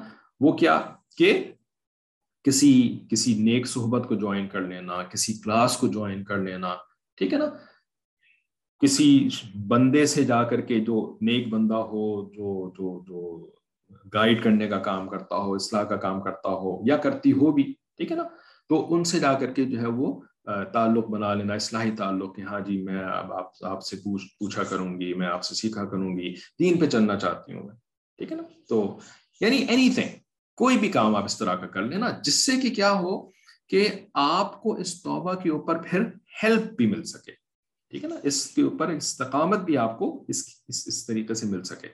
یہ تیسرا سٹیپ، ٹھیک ہے نا، یہ تین کام جب انسان کر لیتا ہے نا تو اس کے مجموعے کو توبہ کہتے ہیں، اس کو کہتے ہیں توبہ، ٹھیک، تو توبہ ایسے کرتے ہیں۔ تو پہلے دو کام جو ہیں یہ تو ابھی اسی وقت آپ کر سکتی ہیں، ٹھیک ہے نا، اور تیسرا جو کام ہے وہ امید یہ ہے کہ آپ نے آلریڈی کر لیا ہے، کہ آپ نے قرآن مجید کی تفسیر کی کلاس جوائن کر لی ہے اور آپ نے سوال پوچھنے شروع کر دیے، سیکھنا شروع کر دیا، ٹھیک ہے نا۔ تو تیسرا کام ماشاءاللہ آپ نے پہلے کر لیا، اور باقی دو کام جو ہے وہ آپ کر لیں، توبہ ہو گئی، ٹھیک ہے۔ اللہ تعالیٰ توبہ کو قبول کر لیتے ہیں، اور پھر توبہ کرنے والے سے اللہ تعالیٰ محبت کرنا شروع ہو جاتے ہیں، اور توبہ کرنے والے کے سارے پچھلے اعمال، سارے پچھلے گناہوں کو اللہ تعالیٰ معاف کر دیتے ہیں، ٹھیک ہے۔ انہوں نے لکھا جتنے بھی گناہ ہیں ان پر شرمندہ ہونا، جس گناہ سے توبہ کی ہے اس گناہ کو نہیں دہرانا، نہیں دہرانا نہیں، بلکہ اللہ تعالیٰ سے یہ وعدہ کر لینا کہ اب نہیں دہراؤں گی، یہ ہے دوسرا کام، اللہ سے وعدہ کر لینا اب نہیں دہراؤں گی، اب نہیں کروں گی، ٹھیک ہے نا۔ اللہ کے قریب جو لائے ان کی صحبت میں رہنا، امپورٹنٹ، دین کی محفل سے جڑے رہیں تاکہ توبہ پر ثابت قدم رہ سکے۔ ہاں، کوئی نہ کوئی ایسا اقدام کر لینا، سٹیپ اٹھا لینا کہ جس سے کہ آپ کو توبہ کے اوپر پھر جمے رہنے میں بھی مدد مل جائے، کوئی بھی ایسا سٹیپ۔ جیسے مثال کے طور پر یہ ہمیشہ یاد رکھیں، بہت زبردست قسم کی حدیث مبارکہ ہے، ٹھیک ہے نا، کہ ایک شخص تھا جس نے 99 قتل کیے تھے، 99، رائٹ، تو اب جو ہے نا وہ شخص، اس کے دل میں ندامت ہوئی، یعنی پہلا سٹیپ اس کے دل میں ہو گیا کہ میں نے غلط کیا، مجھے اتنے لوگوں کو قتل نہیں کرنا چاہیے تھا، میں نے گناہ کا کام کیا، نادم ہو گیا وہ، ٹھیک ہے۔ پھر اس نے جو ہے نا وہ اللہ تعالیٰ سے دل کے اندر نیت کر لی کہ اب میں دوبارہ نہیں کرنا چاہتا، رائٹ، بہت ہو گیا، بہت بندے مار دیے میں نے، ٹھیک ہے نا، اب میں نہیں مارنا چاہتا بندے، ٹھیک ہے نا، ارادہ کر لیا نا اس نے دل میں، ٹھیک ہے نا۔ پھر اس ارادہ کرنے کے بعد تیسرا کام اس نے کیا کیا کہ وہ اب تلاش میں نکلا، پوچھنے، ہے نا، کہ میں کسی سے پوچھوں کہ جی کیا میری توبہ قبول ہو گئی ہے، یعنی ہی واز ورڈ، اس کو فکر پڑ گئی تھی کہ میں نے کیا توبہ کر بھی لی ہے۔ تو اب اس نے پوچھنے والا کوئی بندہ تلاش جو مجھے بتا سکے، وہ پوچھتے پوچھتے ایک عابد کے پاس پہنچ گیا جس کے پاس علم شرم کوئی نہیں تھا، عبادتیں کرتا رہتا تھا، نمازیں پڑھتا رہتا تھا، ٹھیک ہے نا، یعنی نفلیں پڑھتا رہتا تھا، ٹھیک ہے۔ ایسے شخص کے پاس پہنچا اور اسے پوچھا کہ یہ بتاؤ کہ میری توبہ قبول بھی ہو گئی ہے کہ نہیں، ٹھیک ہے نا۔ تو اب اس نے کہا کہ تیری توبہ کیسے قبول ہوگی، تم نے تو 99 بندے مار دیے، ہے نا، یہ کیسے ہوگا، پھر اب اتنا کچھ تم نے 99 گھر برباد کر دیے تم نے، یعنی ایک بندہ مار دینا کوئی معمولی بات ہوتی ہے، اس کی اولاد کو یتیم کر دیا، بیوی کو جو ہے وہ بیوہ کر دیا، ماں باپ کو جو ہے وہ غمگین کر دیا، ان کے بڑھاپے کا سہارا چھین لیا. یعنی ایک بندہ مارنا کوئی معمولی بات نہیں ہوتی ہے نا. آپ گویا کہ کائنات اجاڑ دیتے ہیں نا. ایک بندے کا مرنا جو ہے وہ یعنی کتنوں کی کائنات اجاڑنے کے برابر ہوتا ہے. اور اس نے 99 بندوں کی کائنات اجاڑی, 99 بندوں سے ریلیٹڈ لوگوں کی کائنات اجاڑی تھی. ٹھیک ہے نا. اب عابد صاحب نے اپنی عقل یہی کہتی ہے نا کہ اتنا بڑا اس نے حرکت کری ہے تو اس کی کیسے معافی ہوگی. عقل, ٹھیک ہے نا. علم نہیں تھا اس کے پاس, عقل استعمال کری, جواب دے دیا اپنی عقل سے. جیسے ہم بھی کرتے ہیں, علم ہوتا نہیں ہے, اپنی جو 1.5 انچ کی عقل ہوتی ہے اس کے اوپر جواب دے دیتے ہیں. ٹھیک ہے نا. اس نے بھی یہی حرکت کری ہماری والی. ٹھیک ہے. تو اس کو اتنا غصہ آیا کہ اس نے جو ہے نا نادم تھا اپنے قتلوں کے اوپر, اور ارادہ بھی کر چکا تھا کہ اب میں نے نہیں کرنا. ٹھیک ہے نا. یہ اپنے ارادے پر قائم نہیں رہ سکا. جیسے ہم اپنے ارادے پہ قائم نہیں رہ پاتے, یہ بھی قائم نہیں رہ پایا, اور اس نے 100 بندہ بھی مار دیا. پتا ہے نا یہ والی حدیث سب کو, رائٹ. یہ اپنے ارادے پہ قائم نہیں رہ پایا نا, ہے نا. 100th مین اس کو بھی. ٹھیک ہے. لیکن غلطی ہو گئی, پھر غلطی ہو گئی. اب جو ہے نا مایوس نہیں ہوا, ابھی بھی یہ اللہ کی رحمت سے مایوس نہیں ہوا, اور ابھی بھی جو ہے نا یہ بیٹھ کر کے رونا دھونا کر کے اس نے خودکشی نہیں کر لی, بلکہ اب اگلے بندے کی تلاش میں نکل کھڑا ہوا. کسی اور سے پوچھتا ہوں میں, یہ کیسے ہو سکتا ہے کہ اللہ تعالیٰ اتنے رحیم اتنے بڑے ہیں, وہ مجھے معاف نہ کریں, یہ کیسے ہو سکتا ہے. ٹھیک ہے نا. تلاش میں نکل کھڑا ہوا. اب کہ اللہ تعالیٰ اس کو ایک عالم کے پاس پہنچا دیا. اللہ تعالیٰ نے عالم دین, رائٹ, جو کہ عقل کی بنیاد پر خالی جواب نہیں دیتا بلکہ علم وحی کی بنیاد پہ جواب دیتا ہے, اور ساتھ ساتھ اس کو سمجھانے کے لیے عقل بھی استعمال کرتا ہے. ٹھیک ہے نا. عالم دین کے پاس پہنچا اور کہا کہ میری توبہ قبول ہوئی کہ نہیں. ہاں بھائی ہو گئی تمہاری توبہ قبول. ٹھیک ہے نا. اب اس نے تیسرا کام کیا. اصل میں اس نے کہا اچھا اب مجھے کیا کرنا چاہیے یہ بتا دیں, یہ بھی آپ بتا دیں مجھے کیا کرنا چاہیے. ٹھیک ہے نا. اس عالم دین نے اس کو جواب دیا, جس بستی میں تم رہتے ہو نا یہ صحبت اچھی صحبت نہیں ہے. یہاں پر کچھ ایسے فیکٹرز ہوتے ہیں, کچھ ایسے پریشرز ہوتے ہیں, پیئر پریشرز, رائٹ. یہاں پہ تمہاری فیملی بھی ہوگی. ٹھیک ہے نا. یہاں پہ دوسرے لوگ بھی ہوں گے جن کے ساتھ تمہارا کچھ نہ کچھ جھگڑا چلتا رہتا ہوگا, کچھ نہ کچھ مسئلے چلتے رہتے ہیں نا. یہاں پہ تم گناہ سے بچ نہیں پاؤ گے. ٹھیک ہے نا. ابھی تم 100 بندے مار کر کے آئے, کل کو 101 بھی مار دو گے, ہے نا. پھر اس کے بعد 102 وہ بھی مار دو گے, چلتا رہے گا تمہارا سلسلہ یہاں پر. تو اب تم جو ہے نا وہ اس بستی کو چھوڑو, اور ایک نیکو کی بستی ہے, تم اس کی طرف چلے جاؤ, رائٹ, اس کی طرف چلے جاؤ. اس نے بات مان لی. اس نے یہ نہیں کہا وہ تم کون ہوتے ہو مجھے نصیحت کرنے والے, مائنڈ یور اون بزنس, میں نے تم سے جو پوچھنا تھا نا پوچھ لیا, اب آگے مجھے ڈائریکشن مت دینا. ہاں جیسا کہ ہم کرتے ہیں, دعا کر دینا میرے لیے, بتانا مت کہ مجھے کیا کرنا چاہیے, دعا کر دینا.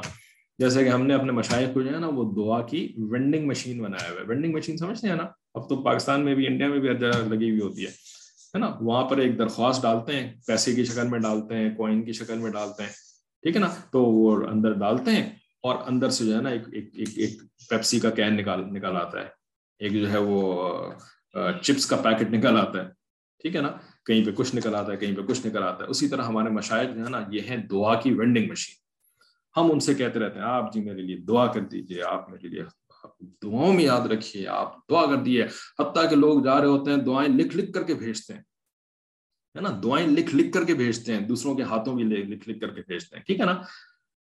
پوچھنا نہیں ہوتا ہم نے کہ آپ مجھے بتائیں کہ مجھے کرنا کیا چاہیے, کیا صحیح ہے کیا غلط ہے, میں کیا صحیح کر رہی ہوں, میں کیا غلط کر رہی ہوں, آپ میری اصلاح فرما دیجئے, آپ مجھے گائیڈ کر دیجئے, رائٹ. یہ نہیں کرنا ہوتا.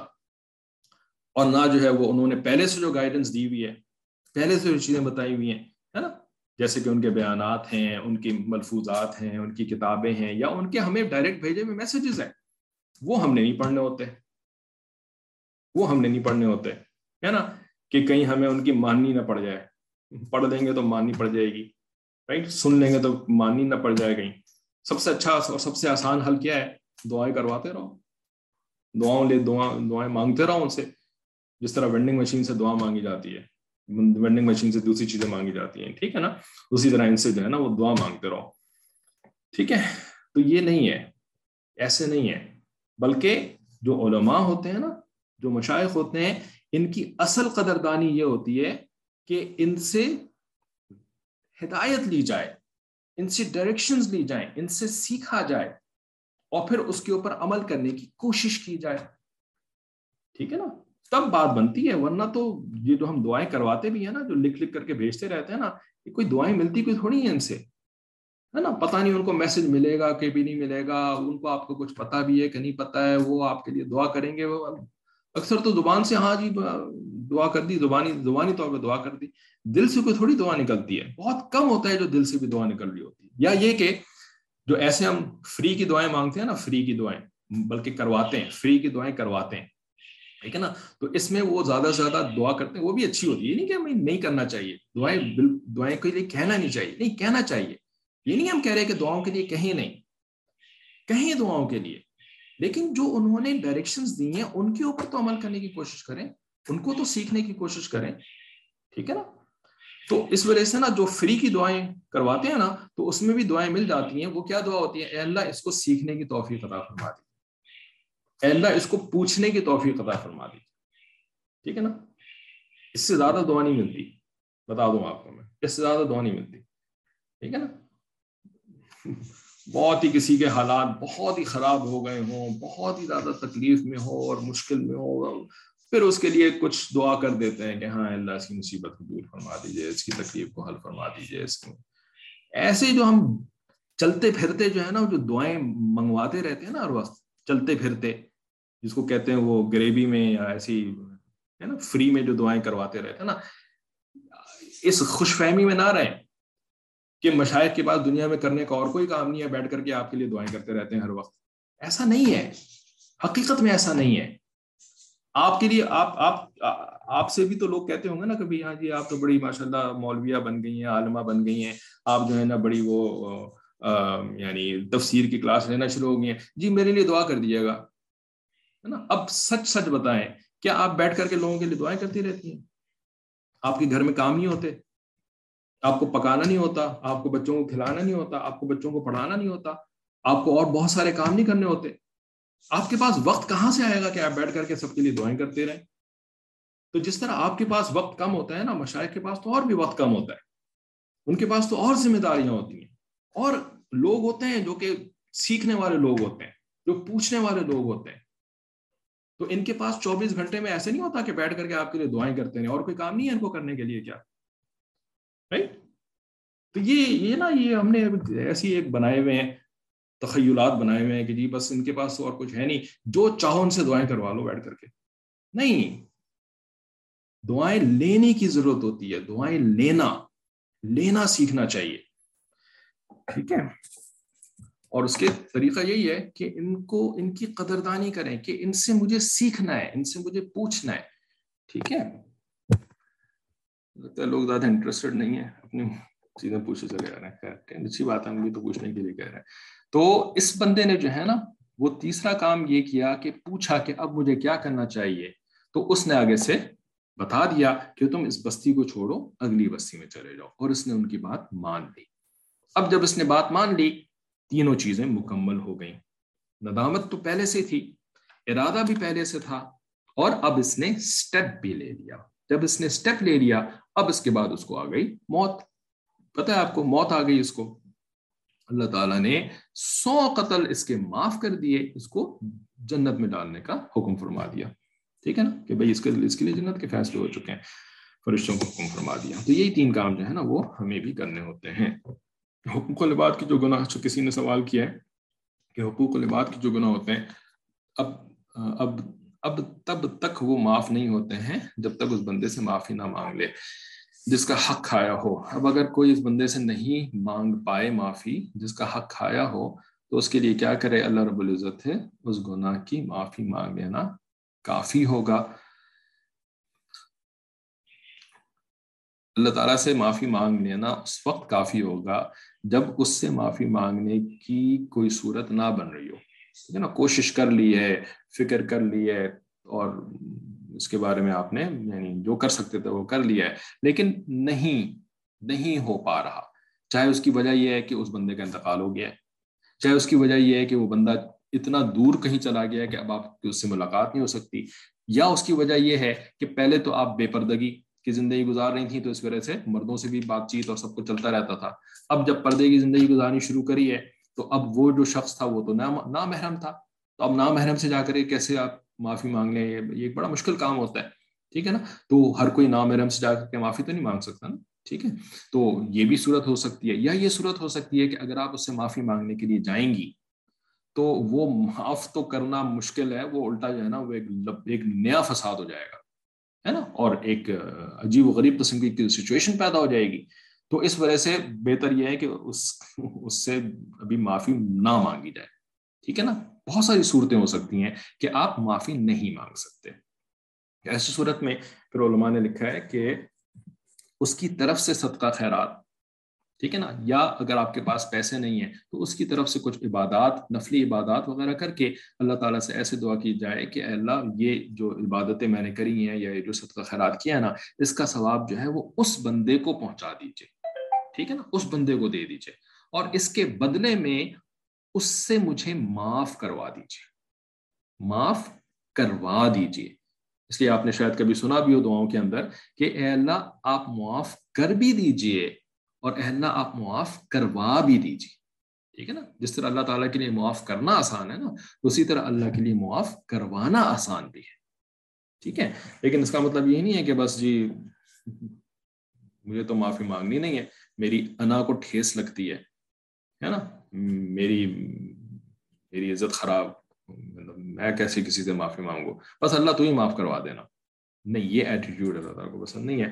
اللہ تعالیٰ کے سامنے عاجزی اور انکساری چلتی ہے، تو اللہ تعالیٰ پھر نا جو بندہ عاجزی انکساری صحیح معنوں میں اختیار کرتا ہے، علماء کی بات مانتا ہے اور کوشش کرتا ہے ان کی بات پر عمل کرنے کی، پھر اس کے بعد نہیں ہو پاتا تو پھر اللہ تعالیٰ سے دعا کرتا ہے، اللہ تعالیٰ پھر اس کی دعا کو قبول کر لیتے ہیں، معاف کر بھی دیتے ہیں اور معاف کروا بھی دیتے ہیں. توبہ کی قبولیت کی کیا علامت ہے؟ توبہ کی قبولیت کی علامت یہ ہے کہ اب آپ کو نا ایک روگ لگ جاتا ہے. ٹھیک ہے، گناہ جو ہے نا پھر آپ کو برے لگنے شروع ہو جاتے ہیں، ہے نا، اور اب آئندہ اب آپ سے گناہ ہو جاتا ہے نا. توبہ کی قبولیت کی علامت یہ نہیں ہے کہ اب آپ سے گناہ ہوگا نہیں، یہ نہیں علامت، کیونکہ ایسا کوئی دنیا میں پیدا نہیں ہوا سوائے نبیوں کے اور بڑے اولیاء کے، کوئی پیدا نہیں ہوا جو کہ گناہ نہ کرتا ہو. ٹھیک ہے نا، تو یہ تو گناہ تو ہو جائے گا، ہو بھی. اب بہت سارے گناہ ہوتے ہیں، یہ تو نہیں ہے کہ خالی شراب پینے والا گناہ جو ہے وہی گناہ ہے. ہاں، شراب سے آپ نے توبہ کر لی تو ٹھیک ہے، آپ باقی ماندہ زندگی میں شراب شاید چھوڑ دیں، ٹھیک ہے نا، لیکن گناہ تو بھائی یہ نہیں ہے کہ صرف شراب. اچھا، یہ بھی ایک بڑی غلط فہمی ہے اردو زبان کی وجہ سے. اردو زبان میں جو ہم جس طرح سے استعمال کرتے ہیں الفاظ کو، تو اس سے کچھ غلط فہمی پیدا ہو جاتی ہے. وہ کیا ہے؟ شراب سے توبہ کر لی، رائٹ، ٹی وی سے توبہ کر لی تو اس کا مطلب ہے کہ توبہ ہو گئی. نہیں، یہ توبہ نہیں ہے. یہ جو ہم کہتے ہیں نا شراب سے توبہ کر لی، ٹی وی سے توبہ کر لی، اس کا مطلب صرف اتنا ہوتا ہے کہ ٹی وی دیکھنا چھوڑ دیا، شراب پینا چھوڑ دیا، یہ ہوتا ہے اس کا مطلب. لیکن یہ توبہ نہیں ہوتی ہے. توبہ جو ہے نا یہ ہوتا ہے 100% گناہوں سے توبہ، 100%، 100%. ٹھیک ہے نا، اسی وجہ سے توبہ جو ہے نا یہ یو ٹرن کرنے کو بھی کہتے ہیں. یو ٹرن یہ نہیں ہوتا کہ یہ آپ چلے جا رہے ہیں ابھی بھی گناہوں کے راستے کے اوپر اور آپ کا ارادہ ہے کہ میں ابھی اور چلتا رہوں گا گناہوں کے راستے کے اوپر، اور اس میں سے آپ نے ایک چیز چھوڑ دی، دوسری چیز چھوڑ دی، تیسری چیز چھوڑ دی، تو آپ سمجھ رہے ہیں کہ یہ توبہ ہو رہی ہے، توبہ ہو رہی ہے، توبہ ہو رہی ہے. نہیں، جب تک آپ کا ڈائریکشن اس طرف ہے نا، ٹھیک ہے نا، تو آپ کتنے ہی گناہ چھوڑتے رہیں یہ آپ کی توبہ نہیں ہوئی ہے. آپ نے چھوڑ دیا، بہت اچھی بات ہے کہ آپ نے شراب چھوڑ دی، بہت اچھی بات ہے آپ نے ٹی وی چھوڑ دی، لیکن ابھی بھی دوسرے گناہوں کو چھوڑنے کا آپ کا ارادہ تو نہیں ہوا ہے نا. ٹھیک ہے نا، ابھی بھی آپ کا ارادہ نہیں ہے کہ میں بے پردگی چھوڑوں گی. ٹھیک ہے نا، تو جب تک آپ کا بے پردگی چھوڑنے کا ارادہ نہیں ہے تو جتنی چیزیں اب تک چھوڑی ہیں نا، ٹھیک ہے نا، تو وہ بہت اچھی بات ہے کہ آپ نے چھوڑ دی، ایک ایک کر کے چھوڑ دی، ٹھیک ہے نا، لیکن توبہ نہیں ہوئی ابھی تک. توبہ نہیں ہوئی ابھی تک.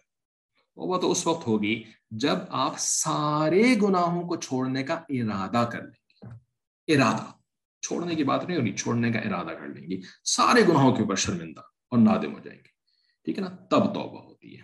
ٹھیک ہے, تو توبہ نا تھوڑا سا, یعنی توبہ سب سے بڑا عمل ہے, لیکن سب سے بڑا عمل جو ہوتا ہے نا وہ پھر تھوڑا سا تو اس کے اندر دماغ, عقل شریف کو استعمال کرنا پڑتا ہے. ایسا نہیں ہو سکتا نا کہ سب سے بڑا عمل بھی کر لیں اور عقل شریف جو ہے نا وہ طے کر کے رکھی ہوئی ہو تکیے کے نیچے, ہے نا, اور سب سے بڑا عمل بھی ہو جائے. نہیں, عقل شریف استعمال کر کے توبہ ہوتی ہے, بے عقلی کے ساتھ اور یعنی بیوقوفی کے ساتھ توبہ نہیں ہوتی. جس طرح باقی کام بیوقوفی سے نہیں ہو سکتے نا, تو سب سے بڑا کام کیسے بیوقوفی کے ساتھ ہو جائے گا. ٹھیک ہے نا, تو اس کو کم اہمیت نہ دیں, یہ سب سے اہم چیز ہے, اور اس کے لیے عقل بھی استعمال کرنی پڑتی ہے. ہمیں کیسے پتہ چلے؟ تو توبہ کی قبولیت کی علامت جو ہے نا وہ صرف یہ ہے کہ آپ کو سارے گناہوں کے اوپر اب ندامت ہوتی ہے, شرمندگی ہوتی ہے, ٹھیک ہے نا, اور آپ سب کو چھوڑنے کا ارادہ کرتی ہیں. اور تیسری بات کیا تھی کہ آپ نے سسٹم جوائن کر لیا ہے, اصلاحی تعلق بنا لیا ہے, تفسیر کی کلاس جوائن کر لی ہے, یا کوئی عالمہ کورس جوائن کر لیا ہے, یا کوئی آپ نے کوئی ایسا کوئی سسٹم جوائن کر لیا ہے, ٹھیک ہے نا, جو کہ نیک رہنے میں آپ کو مدد کر سکے. یہ 3 کام آپ نے کر لیا ہے نا, توبہ کی قبولیت ہوگی. ٹھیک ہے جی. ایک اور بھی میسج آیا ہوا ہے, ڈائریکٹ ہے تو لوگ پڑھ نہیں سکتے, کہ ہمیں کیسے پتا چلے عابد ہے, پرہیزگار ہے, اور ہمارے پاس آن لائن کے علاوہ کوئی سورس نہیں ہے, ہمیں کیسے یقین کریں کہ ہم صحیح علم حاصل کر رہے ہیں اور صحیح لوگوں سے جڑے ہوئے ہیں. یہ سوال اس لیے پوچھا ہے کیونکہ آج کل بہت کنفیوژن ہے. جی واقعی آج کل بہت کنفیوژن ہے, تو اسی وجہ سے, اور فقط آن لائن کوئی بات سن کر کے جو کہ آپ کو اچھی لگنی شروع ہو جائے اور آپ کو جو ہے وہ صحیح لگنی شروع ہو جائے, اس کی بنیاد پر آپ کسی کے ساتھ نہیں جڑ سکتے, فقط آن لائن. ٹھیک ہے, تو اس کا کیا طریقہ ہے کہ کیسے آپ جو ہے وہ صحیح سورس تک پہنچے کہ بھئی صحیح ہیں, پرہیزگار ہیں, غلط عقائد کی پریچنگ تو نہیں کر رہے ہیں وغیرہ. تو اس کے لیے جو ہے نا پھر آپ کو علماء کرام سے پوچھنا ہوتا ہے. ٹھیک ہے نا, علماء کرام جو کہ جن کو کہ یعنی آپ کے جاننے والے لوگ یا آپ کے جاننے والے دوسرے علماء کرام جن کو علماء کرام سمجھتے ہوں, صحیح مانتے ہوں, ٹھیک ہے نا, تو ایسے علماء کرام جو ہے نا وہ ان سے پھر پتہ لگ چلتا ہے کہ جی یہ جو آن لائن موجود ہیں, جو کلاسز کر رہے ہیں, یا جو بھی جن کے بھی لیکچرز ہیں, تو یہ صحیح ہے کہ نہیں ہے, ان کے ساتھ جڑنا چاہیے کہ نہیں جڑنا چاہیے. ٹھیک ہے نا, یہ نالج جو ہے نا یہ آپ کو علماء سے نہیں پڑتی ہے. علماء سے آپ جو ہے نا جو یعنی اب اس میں ذرا یہ بھی سمجھنا پڑتا ہے کہ جی علماء کا کام کیا ہے. علماء کا کام, جو عام علماء کرام ہوتے ہیں نا, ان کا کام یہ ہوتا ہے کہ آپ کو فتویٰ دینا. ٹھیک ہے نا, کہ بھئی یہ چیز صحیح ہے, یہ چیز غلط ہے. ٹھیک ہے نا, یہ عام علماء کرام ہوتے ہیں. ٹھیک ہے, تو ان سے بیسیکلی آپ کسی ایسے شخص کے بارے میں پوچھ سکتے ہیں کہ جن کے ساتھ آپ کا اصلاحی تعلق کا ارادہ ہو, باقاعدہ جو ہے نا وہ ان کے یعنی یا تو بیعت ہونے کا ارادہ ہو, یا اصلاحی تعلق بنانے کا ارادہ ہو, یا باقاعدہ جڑ جانے کا جن کے ساتھ آپ کا ارادہ ہو نا, ان کے بارے میں آپ پوچھیں گے کن سے؟ علماء کرام کے ساتھ پوچھیں, علماء کرام سے پوچھیں گے. علماء کرام یہ ان کا یہ کام نہیں ہوتا کہ بھئی اگر ان سے پوچھنا ہے تو میں انہی سے کیوں نہ جڑ جاؤں, ہے نا. بھئی ایک سوال پیدا ہوتا ہے نا کہ بھئی علماء کرام سے آپ کہہ رہے ہیں کہ جی پوچھنا ہوتا ہے مشائخ کے بارے میں, تو میں علماء سے کیوں نہ جڑ جاؤں, بس کافی ہے. نہیں, علماء کا کام ہے ہی جوڑ کر کے رکھنا. علماء کا یہ کام نہیں ہے جوڑ کر کے رکھنا. علماء کا کام ہے فتویٰ دینا. وہ آپ کو بتائیں گے کہ جڑ کس سے سکتے ہیں آپ اپنی اصلاح کروانے کے لیے. ٹھیک ہے نا, اپنے ذاتی مشوروں کرنے کے لیے آپ کس سے جڑ سکتے ہیں, یہ آپ کو علماء بتائیں گے. ٹھیک ہے نا, تو یہ جو اصلاحی تعلق والے لوگ ہوتے ہیں نا, وہ اس وجہ سے نا ان کے لیے ٹائٹل جو ہے وہ شیخ کا استعمال کیا جاتا ہے. ٹھیک ہے نا, اور علماء جو ہوتے ہیں وہ لوگ ہوتے ہیں جو کہ آپ کو یعنی تھیوریٹیکل, جن کے پاس نالج ہوتی ہے اور جن کو یہ پتا ہوتا ہے کہ صحیح عقیدہ کون ہے, کون لوگ جو ہے وہ اگر آن لائن موجود ہیں تو وہ صحیح بات کی تعلیم دے رہے ہیں, کون غلط بات کی تعلیم دے رہے ہیں. تو یہ علماء کا کام ہوتا ہے بتانے کا. خیر یہ ایک ذرا کافی ڈیٹیل ٹاپک ہے، اس کو آپ کو سمجھنے میں بھی وقت لگے گا. اگر آپ یہ آپ کا شاید پہلی دفعہ اگر اس قسم کا سوال ہے تو it will take your time to digest all of this. ٹھیک ہے، اس بنیاد پر کہ جی میں جو سن رہی تھی تو مجھے تو بڑا اچھا لگ رہا تھا، ہے نا، بڑی اچھی باتیں کر رہے تھے، ہے نا، نہیں یہ کافی نہیں ہے، بالکل بھی یہ کافی نہیں ہے نا. جو مرزا غلام احمد قادیانی کے پیروکار بن جاتے ہیں نا، ہے نا، ان کو مرزا غلام احمد قادیانی کی باتیں اچھی لگ رہی ہوتی، جبھی تو وہ پیروکار بنتے ہیں اس کے. جو غلام احمد پرویز جو منکر حدیث اور بہت بڑا فتنہ تھا، وہ پرویزی فتنہ جس کو کہتے ہیں، جو پرویز کو فالو کرنا شروع ہوئے ان کو پرویز کی باتیں اچھی لگ رہی تھی. آج کے دور میں جو یہ کیا نام ہے جاوید احمد غامدی میڈیا اسکالر، تو اتنے بڑی فالوئنگ اس کی موجود ہے دنیا کے اندر، ٹھیک ہے نا. تو وہ کیا ان لوگوں کو اس کی بات بری لگ رہی ہوتی ہے؟ نہیں، اچھی لگ رہی ہوتی ہے اس کے بعد، جبھی تو اس کو فالو کرنا شروع ہو جاتے ہیں. بہت سارے انجینئر مرزا، پتہ نہیں آج کل تو اس کا نام بھی زیادہ سننے میں نہیں آ رہا ہے نا، تو اتنے بڑے فالوورز اس کے، اچھی باتیں بڑا اچھی باتیں تو کرتے ہیں، بڑی لاجیکل باتیں کرتے ہیں، بڑی، ہے نا. تو بھائی لاجیکل باتیں اور اچھی باتیں اس بنیاد کے اوپر تو پھر کوئی بھی، ٹھیک ہے، تو ایسا نہیں ہو سکتا، یہ طریقہ نہیں ہے. تو خلاصہ تفصیل تو پھر ہم شروع نہیں کر سکے اور وقت ختم ہو گیا کلاس کا. تو اور کوئی اگر سوال پوچھنا ہو یا اسی سوال کے جواب سے ظاہر ہے بہت سارے اور سوال بھی نکلتے ہیں تو بھی پوچھ سکتے ہیں. یہاں پر جو لوگ آئے ہوئے ہیں نا، ٹھیک ہے نا، اس وقت کوئی 46 اسٹوڈنٹس موجود ہیں ایٹ لیسٹ، ٹھیک ہے. تو آپ لوگ جو یہاں پر آئے ہیں نا، تو اگر تو آپ آئے ہیں فقط آن لائن براؤزنگ کرتے کرتے یہاں تک پہنچ گئے، ٹھیک ہے نا، تو یہ غلط ہے، آپ کو ایسے نہیں کرنا چاہیے، ٹھیک ہے نا. آن لائن براؤزنگ کرتے کرتے جو ہے وہ فلانی جگہ پہنچ گئے تو اب ان کو سننا شروع کر دیا، کل کو براؤزنگ کرتے کرتے کہیں اور پہنچ جائیں گے، ان کو سننا شروع کر دیں گے، پرسوں کہیں اور پہنچ جائیں گے، ان کو سننا شروع کر دیں گے. نہیں، دس از دا رانگ اپروچ، ایسا نہیں کرنا ہے آپ نے، ٹھیک ہے نا. اگر آپ یہاں پر آئے ہیں نا تو اس کی ریزن یہ ہونی چاہیے کہ آپ کسی کی ریکمنڈیشن پر آئے ہیں، ٹھیک ہے نا. اور ان کی ریکمنڈیشن جو ہے نا وہ بھی ایسی نہیں کہ بس کوئی بھی آپ کو ریکمنڈ کر دے، ٹھیک ہے نا. بھائی ان کی زندگی کو بھی آپ کو دیکھنا ہوگا اور یہ چیک کر کے آئیں کہ جی علماء کا کیا اس کے اوپر موقف ہے نا، علماء کرام کا، صحیح. اور علماء کرام اب آپ دیکھ لیں بھی کون کن لوگوں کا آپ علماء کرام کہتے ہیں. ہمارا جو سلسلہ ہے وہ ہے دارالعلوم دیوبند کے ساتھ، دارالعلوم دیوبند کے ساتھ، ٹھیک ہے نا.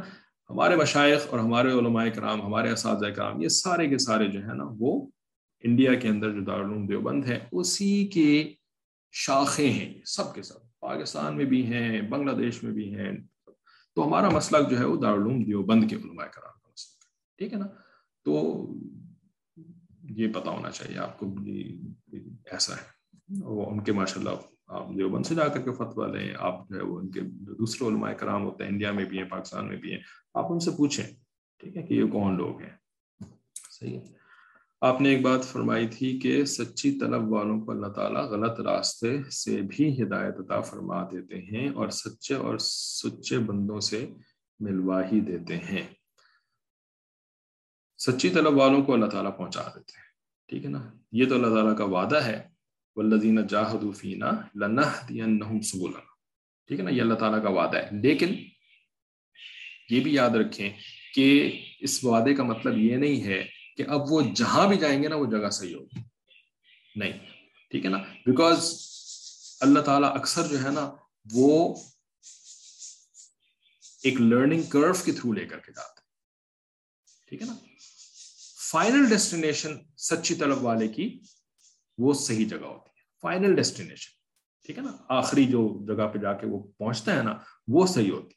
لیکن راستے میں بہت سے گمراہ مقامات سے اللہ تعالیٰ لے کر کے بھی بندے کو جا سکتے ہیں، اس میں اللہ تعالیٰ کی حکمت ہوتی ہے. اللہ تعالیٰ جو ہے وہ سکھانا چاہتے ہیں، مختلف چیزیں دکھانا چاہتے ہیں، پھر اس کے بعد اس بندے کو آخری جگہ پہ صحیح جگہ پہ لے کر کے آتے ہیں. اس کا مطلب، اس بات کو کہنے کا مقصد یہ ہے کہ جس بندے کی سچی طلب ہو نا، اب وہ یہ نہ سمجھے کہ میں جہاں پہنچ گیا ہوں آن لائن براؤزنگ کرتے کرتے میں نے فلانے کے لیکچر سننا شروع کر دیا، بھئی میری تو سچی طلب تھی تو اس کا مطلب یہ ہے کہ بس یہی سب کچھ صحیح ہے، یہی سب ٹھیک ہے.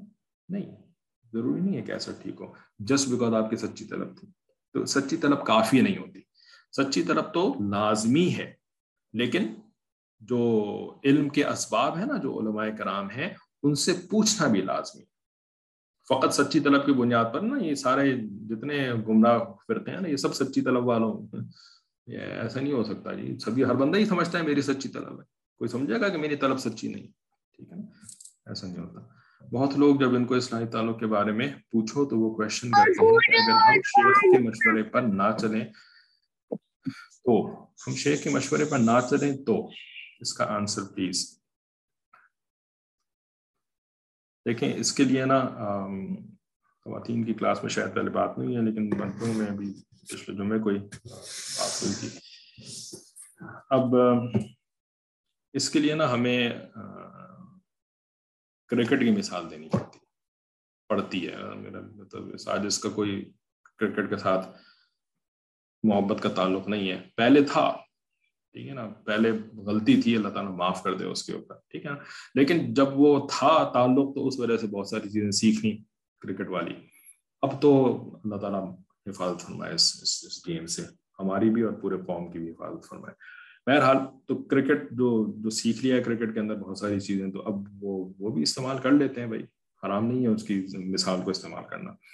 تو ہم وہ والی مثال دیتے ہیں آپ کے سوال کے جواب میں, ٹھیک ہے, کیونکہ یہ سوال صرف آپ نہیں کر رہی ہیں, بہت سارے لوگ یہ سوال کرتے ہیں کہ شیخ کے ساتھ تعلق بنا لیا, اب جو ہے وہ اگر ہم ان کی بات نہیں مانیں گے تو پھر جو ہے وہ کیا ہوگا. کچھ لوگ تو یہ سمجھتے ہیں کہ شیخ کی بات نہیں مانیں گے نا تو آسمان سے کوئی وبال اتر آئے گا ان کے اوپر, ہے نا, کوئی جو ہے وہ آسمان سے بجلی آئے گی جو ان کو جلا کے بھسم کر دے گی, ٹھیک ہے نا, بھسم کر دے گی وغیرہ, ٹھیک ہے.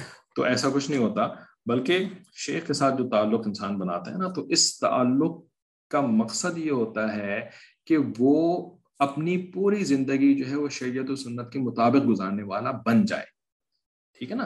اصل میں یہ مقصد ہوتا ہے شیخ کے ساتھ اصلاحی تعلق بنانے کا.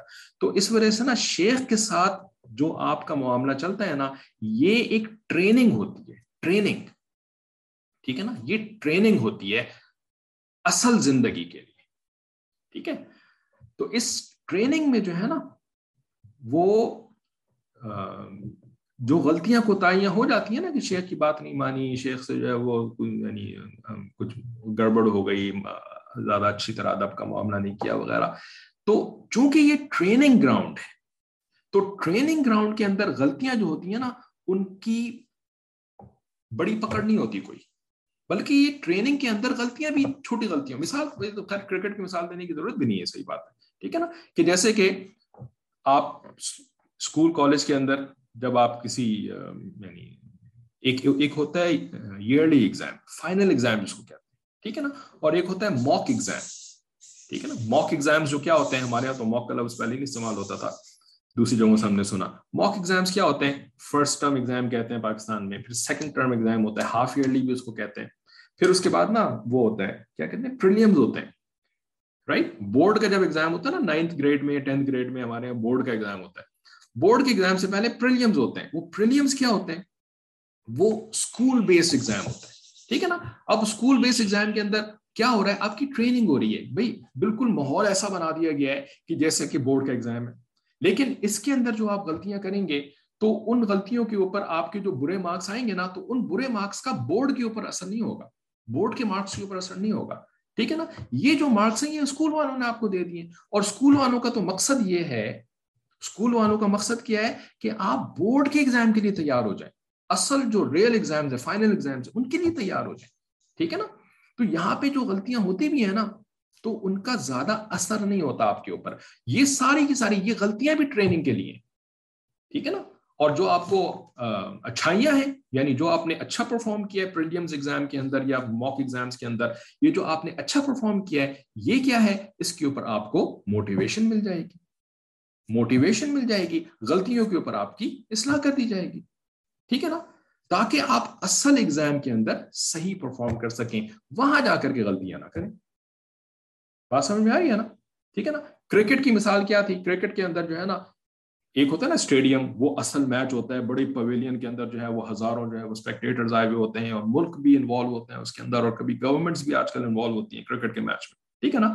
اب کوئی بندہ کہے کہ جی میں تو کرکٹ کے جو ہے نا میں تو جو فائنل میچ ہے نا ادھر ہی جا کر کے سب کچھ کروں گا, ٹھیک ہے نا, تو کیا ہوگا وہاں پہ جا کر کے یا تو وہ پہلی گیم بال کے اوپر آؤٹ ہو جائے گا, یا جو ہے وہ بری گندی بال کروائے گا اور آگے سے جو ہے وہ چھکے پہ چھکے لگ رہے ہوں گے اس کی بال کے اوپر, تو کتنا نقصان ہو جائے گا, پوری ٹیم ہی ہار جائے گی. تو اس وجہ سے نا یہ جو کرکٹرز ہوتے ہیں یہ نیٹ پریکٹس کرتے ہیں. نیٹ پریکٹس کیا ہوتی ہے کہ کرکٹ کے گراؤنڈ میں نا ابھی اصل میچ نہیں ہو رہا, ابھی تو ٹریننگ میچز چل رہے ہیں, تو اس میں نا یہ ایک نیٹ لگا دیتے ہیں, ٹھیک ہے نا, یعنی جالی لگا دیتے ہیں, بڑی بڑی سی جالی ہوتی ہے, اس جالی کے اندر ٹریننگ ہو رہی ہوتی ہے نا. ایک بالر ہوتا ہے اور دوسرا جو ہے وہ بیٹسمین ہوتا ہے, ایک کوچ ہوتا ہے, باقی جو ہوتے ہیں وہ یعنی ٹرینیز ہوتے ہیں, اور ایک ٹرینر ہوتا ہے, کوچ ہوتا ہے, ٹھیک ہے نا. اب اس نیٹ پریکٹس کے اندر اگر کسی نے بری بال کروا دی, ٹھیک ہے نا, اور اس کے اوپر چھکا پڑ گیا, تو وہ جو چھکا پڑ گیا تو وہ چھکا جو ہے نا وہ دور تک نہیں جائے گا, وہ نیٹ کے اندر ہی رک جائے گا, ٹھیک ہے نا. کوئی آؤٹ ہو گیا تو بھائی وہ نیٹ پریکٹس ہو رہی ہے نا, کوئی میچ کو تھوڑی آپ ہار جائیں گے آؤٹ ہو جانے کے اوپر, غلط بیٹنگ کرنے کے اوپر, غلط بالنگ کے اوپر, ہے نا. آپ کوئی میچ تو نہیں لوز کر جائیں گے نا, یہ تو سارا کا سارا ٹریننگ ہو رہی ہے, اور اس ٹریننگ کے اندر جو غلطیاں بھی ہو رہی ہیں نا وہ ود ان دا نیٹ رہ رہی ہیں, نیٹ سے باہر نہیں جا رہی. بالکل یہی معاملہ شیخ کے ساتھ اصلاحی تعلق کا ہوتا ہے کہ اس میں جو آپ کی غلطیاں بھی ہو رہی ہوتی ہیں نا, ان غلطیوں کے اوپر آپ کو کوئی بڑا نقصان نہیں ہو رہا ہوتا, بس زیادہ سے زیادہ ٹریننگ ہو رہی ہوتی ہے آپ کی, کیونکہ وہ تو ٹرینر ہے, وہ تو کوچ ہے آپ کا, وہ آپ کو اصل زندگی میں شریعت اور سنت کے مطابق زندگی گزارنے کے لیے ٹرین کر رہا ہے نا, ٹھیک ہے. اس وجہ سے کوئی آسمانی بجلی نہیں آتی, کوئی اللہ کا عذاب نہیں آ جاتا اس کے اوپر, کیونکہ جو سالک ہوتے ہیں, جو مرید ہوتے ہیں, ان کی نیت تو سیکھنے کی ہے, ان کی نیت تو اللہ تعالیٰ کو راضی کرنے کی ہے, ٹھیک ہے نا. تو اب ان کی غلطیاں بھی جو ہوتی ہیں نا وہ بھی ٹریننگ کے سلسلے میں ہوتی ہیں. ہاں اگر ایسا ہو کہ جو سالک ہیں, جو مرید ہیں, جو طالب علم ہیں, اس کی نیت ہی خراب ہے, اس نے شیخ کے ساتھ جو اصلاحی تعلق بنایا نا وہ تو کسی اور ہی چکر میں بنایا ہے, دھوکہ دینے کے لیے بنایا ہے, دنیا کو دھوکہ دے رہا ہے یا شیخ کو دھوکہ دے رہا ہے, کچھ اور ہی اپنا مقصد پورا کرنا چاہتا ہے, اس کی تو نیت ہی خراب ہے. اب جس شخص کی ٹریننگ کے اندر نیت خراب ہو تو اس کی تو پھر ٹریننگ نہیں ہوتی نا, اس بندے کو پھر سزا مل جاتی ہے, ٹھیک ہے نا, اس کو ذرا بڑی سزا مل جاتی ہے. بات سمجھ میں آ رہی ہے؟ جس کی نیت خراب ہو, لیکن جس کی نیت اچھی ہوتی ہے نا اس کی غلطیاں اگنور کر دی جاتی ہیں, کوئی مسئلہ نہیں ہے, یہ تو ٹریننگ کے اندر غلطی ہوئی نا تمہاری, ٹھیک ہے نا بھائی. تو دونوں باتوں کو یاد رکھیں, نیت صحیح ہونا شرط ہے, اور جس کی نیت صحیح ہوتی اب اس کا مسئلہ یعنی بہت ہی منیمل سا ہوتا ہے. انہوں نے جو لکھا ہے انگلش اردو دونوں کو مکس کر دیا ہے تو وہ نا جملے کو بریک کر دیتا ہے. مجھے نہیں سمجھ میں آ رہا کہ کہاں سے آپ کا جملہ پڑھنا شروع کروں. الحمدللہ میں کسی کے ویک سے آئی ہوں, میں دین کی طرف آئی ہوں, دین کو سیکھنے اور سمجھنے کو زیادہ ہو چکا ہے. قرآن پاک کے حوالے سے سن کر سکون ملا, آپ سمجھ آئی کہ کیا بے چینی تھی, پہلے سکون نہیں تھا, کمی محسوس ہوتی تھی. جزاک اللہ خیر ویاکم. ٹھیک ہے, اللہ تعالیٰ آپ کو اور آگے بڑھائے اور اپنے مقرر بندیوں میں آپ کو سب کو شامل فرمائے. ٹھیک ہے, یہاں پہ ہم کلاس ختم کرتے ہیں. وآخر دعوانا الحمدللہ رب العالمین.